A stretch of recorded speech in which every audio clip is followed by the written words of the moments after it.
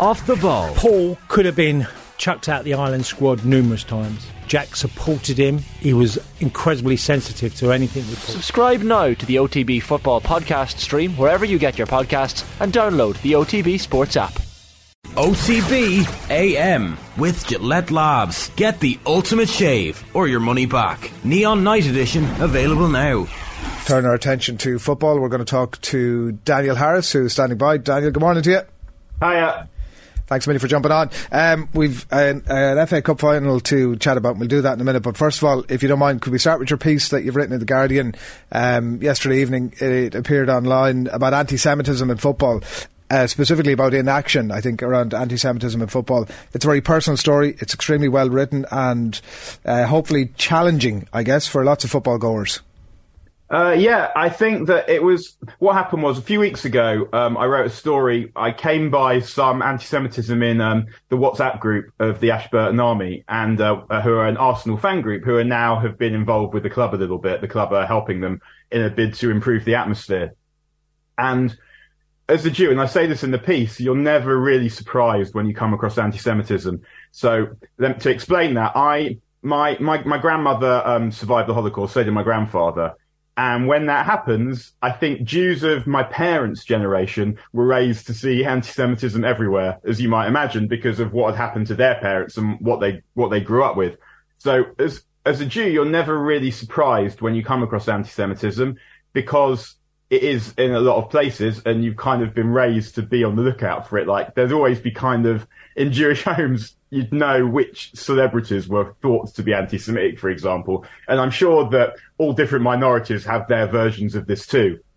But so I wasn't surprised when I came by these messages when they were sent to me. But what I was surprised by were how many of them there were, the real ferocity of them. Like, some of the stuff was so specific that it really, it burned your eyes. And I said to the editor that I was dealing with at the time, I've heard about these messages. I haven't got them yet. Someone's sending them to me. And I know that he thought what I thought. He thought, yeah, whatever, there'll be some borderline stuff. And what actually happened was there was loads of stuff. And and it wasn't just how much of it there was, as I said, but the ferocity of it, and also the apparent lack of interventions by almost everyone on that group. And so that was why I wrote about it. And then that was why I wanted to write about anti-Semitism more generally, because as I also say in the piece, it is much easier being Jewish in the UK today than it is being a lot of other things. And I understand that. I understand that very well as someone who's married to a British Ghanaian. In fact, yeah, I thought it was something I thought I understood before, but I absolutely did not understand it until I started seeing my wife a long time ago now. So I think that's a really important point to make. But nevertheless, it doesn't change the fact that if you support Arsenal in particular, but not just Arsenal, something you have to factor into your football support is the presence of anti-Semitism because of the Tottenham connection. I know this also happens. It also affects other London clubs. And it's also important to say that Arsenal, I know, are doing great work to try and combat this. But the idea that this stuff exists in society, which it does and doesn't exist in football, is obviously nonsense. But we could then say, well, it's a social problem, so what's football got to do with it? But what I want to say is football is its incredible social force. In some ways, there's nothing in the world that is like football. Genuinely, there is nothing that crosses boundaries of social boundaries, religious boundaries, borders, borders of sexuality, borders of sex. Any kind of border you can put up, football has crossed that. And I don't think you can say that about anything, because the other, I guess, two massive pan-global things are religion, and obviously we know there are a few different ones of those, and music is quite regional. So football is that thing, and if football is that thing, then we should be using football to make the world a better place. And not just for Jews either, but for all the different minorities who have felt othered in some way by the football machine. It's that point is worthy of a thesis that I'm sure has been done. It's worthy of an hour-long conversation. The point about the blank canvas nature of sport, and we are guaranteed are going to get comments here saying, sports show, stick to the sport, but I am absolutely on board with that idea of it being a blank canvas for the exposure of the brilliant things and the fallibilities of society, and the opportunity to use sport as a mechanism to tackle some of those things. Can you talk to us a little bit about you mentioned about Arsenal, but about the role of Tottenham in it as well, Daniel, because you bring up a really interesting point in the article about the issue around non-Jewish Tottenham fans referring to themselves as the Y word, and the, I guess, cyclical nature in some regards of that being then used against them as non-Jewish people as a term of abuse. And it's a really complex circle, and I wonder about that, and I wonder about the role that Tottenham have to play in that in terms of an appetite to stamp it out. Yeah, just to go back to one thing you said before that, you said that people say just stick to the football. So I think it's important to say that deciding not to talk about politics is a political decision. So it is not possible to keep politics out of football. Every time you have three people in a situation, there is politics. And when you have, say, the World Cup, you have nation states singing anthems, wearing colours of their flags, competing at stuff. Like, that is political. Like, nations are involved. So I just wanted to make that point. So opting not to talk about politics when you're talking about sport is itself a political decision. But on specifically to do with Tottenham, I'm someone, as people who listen to the show know, like, I go to football. So I understand how football crowds work and how football identity works. And so what you've got is you've had a situation where Spurs have been decided by other people that they're a Jewish club. For what it's worth, when I was a kid growing up in North London in the 80s and 90s, I went to the biggest Jewish primary school, went to the biggest Jewish secondary school. Tottenham were the best supported club. I mean, I guess I think that might well have changed now in North London. I think it's probably Arsenal seems to be more widely supported, but Spurs were categorised as this Jewish club. At the time, they were owned by Irving Scholar, who was Jewish. They were owned by Alan Sugar, who was Jewish. So that sort of that prompted some rival supporters, I'd say particularly the other London clubs, but not just other London clubs. I've had words with people about this at United as well, but I'd say mainly London clubs, to say, well, Spurs are a Jewish club, and then give Spurs anti-Semitic abuse as though all of them were Jewish. And whether that's meant, whether Spurs are an avatar for Jews or it's just an opportunity to say the stuff that you're not really meant to say, who knows? But Spurs are, as you say, termed as Yids and then what's happened is Spurs have taken that word and called it and applied it to themselves. In, I guess, the phrase that would generally be used is they're reclaiming the word, except that word isn't theirs to reclaim. For what it's worth, it's not been a massive term of anti-Semitic abuse in my experience. The stuff people are likely to say, the anti-Semitic abuse I've had in my life, tends not to reference that word. But in a footballing context, that is the word. And it was very prominent in that Ashburton Army WhatsApp group that I referred to before. And what you end up with is because we know, as you mentioned, the cyclical nature of football chanting. Team A chants one thing, Team B chants something worse if they can think of it, and we go round and round. So what you get is you now get Spurs, non-Jewish Spurs fans, calling themselves Yids, almost to bait anti-Semitic abuse out of other clubs. I see it watching United as well, where people will sing, "Where's your famous Munich song?" in order to sort of bait Munich abuse out of other people. Because the Munich abuse came first, but then it becomes one group's ability to act, whether it's disaster chanting or anti-Semitic chanting or racist chanting, becomes something that their rivals use against them to incite them to do it again. So what you end up with is non-Jewish Tottenham fans singing "We Are the Yids" or "Yid Army" or whatever in order to incite anti-Semitic abuse out of other non-Jewish fans. And at the same time, Jews are expected to believe that no Tottenham fan who's chanting those words is secretly thinking, this is kind of cute, isn't it? I can go to the game and I can chant this. I can't do it anywhere else. And that is one of the great things about football. I appreciate that. And I say this in the piece, that you're able to feel feelings that you can't feel anywhere else. You're able to sing songs that you can't sing anywhere else. And it's that off-key humour that you also find in the changing room or dormitories or classrooms or whatever.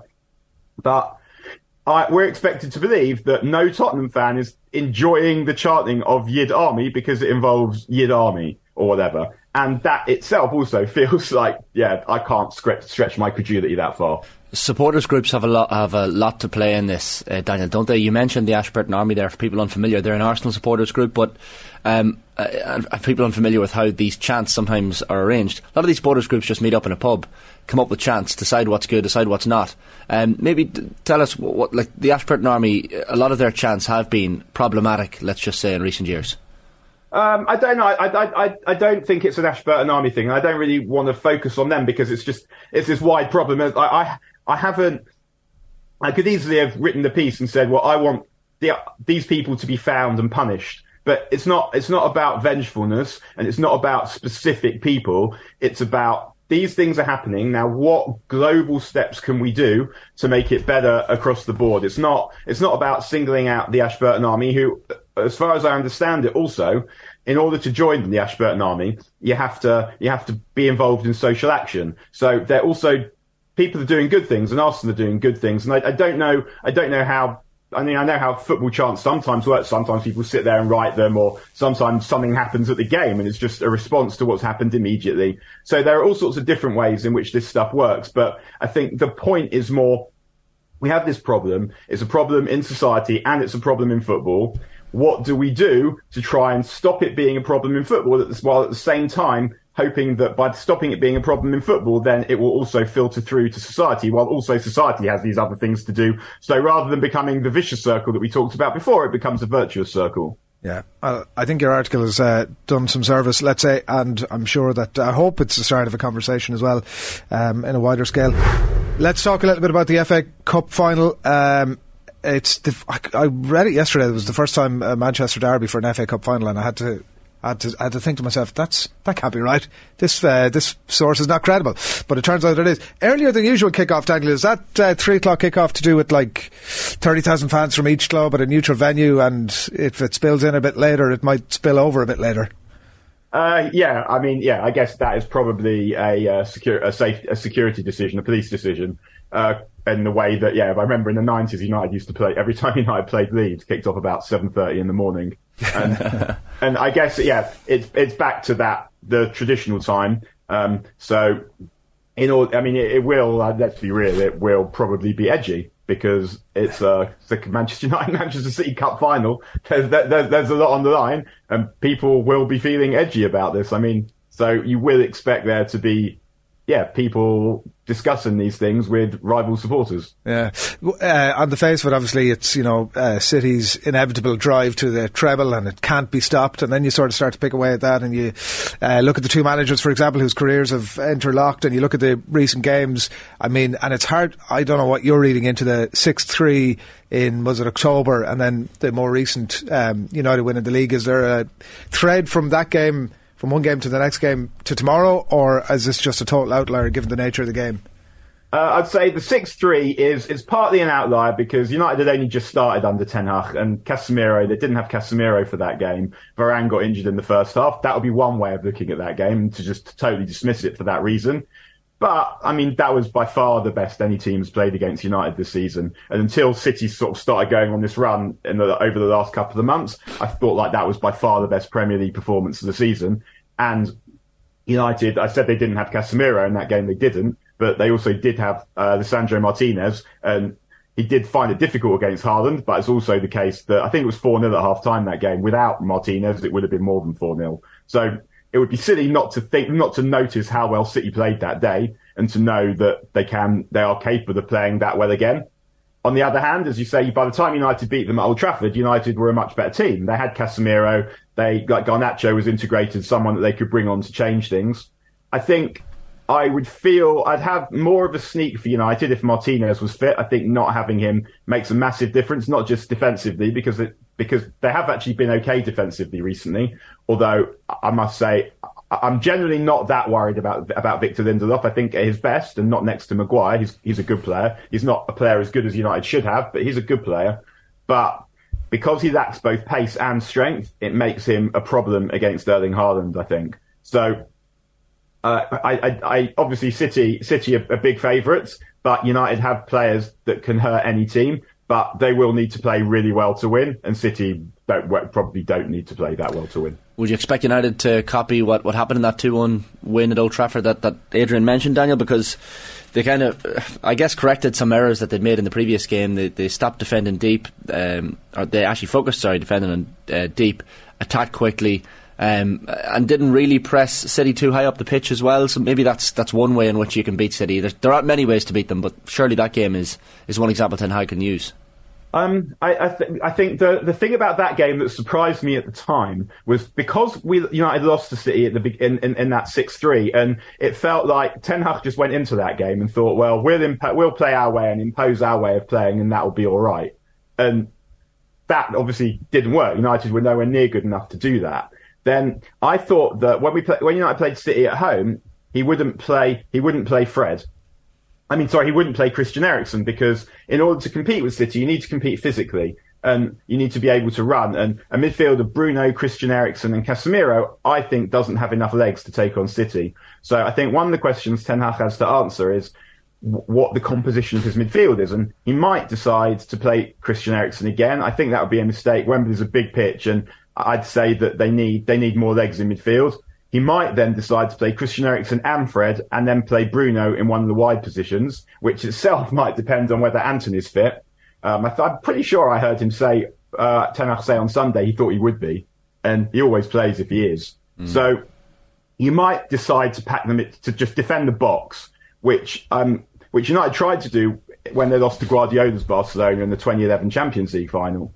They might decide to defend the box and just hit on the break, in which case you probably want some fast players up front, which, you might then play Garnacho, not Sancho, which I don't think will happen. Or you might think, well, you can't just sit there and wait to concede. You need to try and get in amongst City and try and win the ball high up the pitch, which again is something that Fred needs, that you want Fred for. But I think the thing about City that's interesting to me that seems to have changed is that if you think about all of Guardiola's previous teams, they've all been possession teams. And what's happened over the course of the season, more by accident than by design, it kind of feels, is that City have changed from becoming a possession team to a possession team and a power team. Because obviously they signed Haaland, who wasn't particularly a player I think Guardiola wanted that kind of centre-forward. It was just that a centre-forward that good became available, and he was that kind of centre-forward, you have to sign him. But then he's ended up with 3 good defenders at the back. And he's never really had good defenders in defence before, which sounds ludicrous to say. I just found it funny after they beat Chelsea when they got the trophy. He said that sort of the development this year has been defenders you can defend, and like maybe not the foremost tactical mind of his generation and many generations, suddenly realising that was a significant thing in a football team. But it is significant when you don't have Busquets, Iniesta and Xavi and Messi to get your defence out of trouble, or to mean that you can't get at that defence. But so he's got 3 blokes at the back who are big and strong and fast: Diaz, Akanji, and Walker. And then now in front of them, he's got Rodri and Stones, who are 2 more big lads. And the thing that I felt watching City was the way that they play engaged me in a more visceral manner than against Madrid. They engaged me in a more visceral manner than any Guardiola team has before, because I'm used to watching power teams, really. Fergie's best teams were mainly power teams. Klopp's teams are power teams as well. And personally, that's what I want in a football team. I want them to be strong and fast and hard and vicious. And watching them against Madrid, which was an incredible performance, they didn't just pass around Madrid, they ran over them. They didn't just run around them, they ran over them. And that is something that we haven't really seen from a Guardiola team before, and something that United will have to contend with, because they're not a particularly big team. In a word, United or City? Come on. City, obviously. I know City. I know City are favourites. I know City are likely to win. And when I said to my wife, I'm afraid it might be our anniversary, but I'm afraid I've got to nip off to Wembley for a few hours. I know on that day, I know what I'm likely to see. But I'm not going to sit here and say on the day before the cup final and say, yeah, City. I'm afraid I don't have that in my DNA. And in about the same number of words, are United getting Mason Mount and Harry Kane? It looks like there's a good chance they'll get Mason Mount. I think he's a good player. If he's being signed for the squad and they're also in sort of a faster, younger Eriksen, then fair enough. If he was being signed with no other midfield player, then I guess I would have 2 questions. I think United really need someone who's a bit more physical than Mount, someone who can take the ball off the defence and bring it forward. And that's really what Ten Hag wants. His ideal signing is still Frankie de Jong. Problem being, he's a bit of a unicorn. If you can't get him, who do you get who's like him? No one really. So I think that, and also, is Mason Mount good enough. As in, I know he's a good player, but in order to compete with City, and that is the benchmark currently, you probably need to be able to engage them in a battle, and you need stronger players than them, or better players than them, or both. And I'm not sure Mount is either of those things, even though I think he's good. But he's someone that United want. He's someone that apparently Arteta likes, that Klopp likes. These guys know ball. They know ball better than me, better than all of us listening to this show. So I have to respect that. And at 24, he's got a lot of improving to do. I like his big game temperament. I like his competitive personality. I like his dedication. So I think that he'd be a good buy, but I'd want someone who would start the big games ahead of him, who was stronger and faster and better. Harry Kane, I'm sure United will try and get Harry Kane. I'm sure they want to try and find out what the lie of the land is with Harry Kane early doors. They don't want to get involved in a row with not a row, but a wrangle with Daniel Levy that lasts the entirety of the summer. It will probably need Harry Kane to burn some bridges. Whether he's prepared to do that or not, I don't know. But I think that he will want to stay in England because he wants Shearer's record to mitigate any lack of trophies that he might end his career without. Do you end your career with a lack of trophies? Without that? I don't know. But whichever it is. So I think that he'd probably be their first choice of striker because he's someone can come in and be brilliant from the off and change it. But whether that is possible or not, who knows? We shall see. Daniel, thanks a million. No worries. Have a good weekend. You Cheers too. for having me, lads. Bye. Thanks a lot. OTB AM with Gillette Labs. Get the ultimate shave or your money back. Neon Night Edition available now.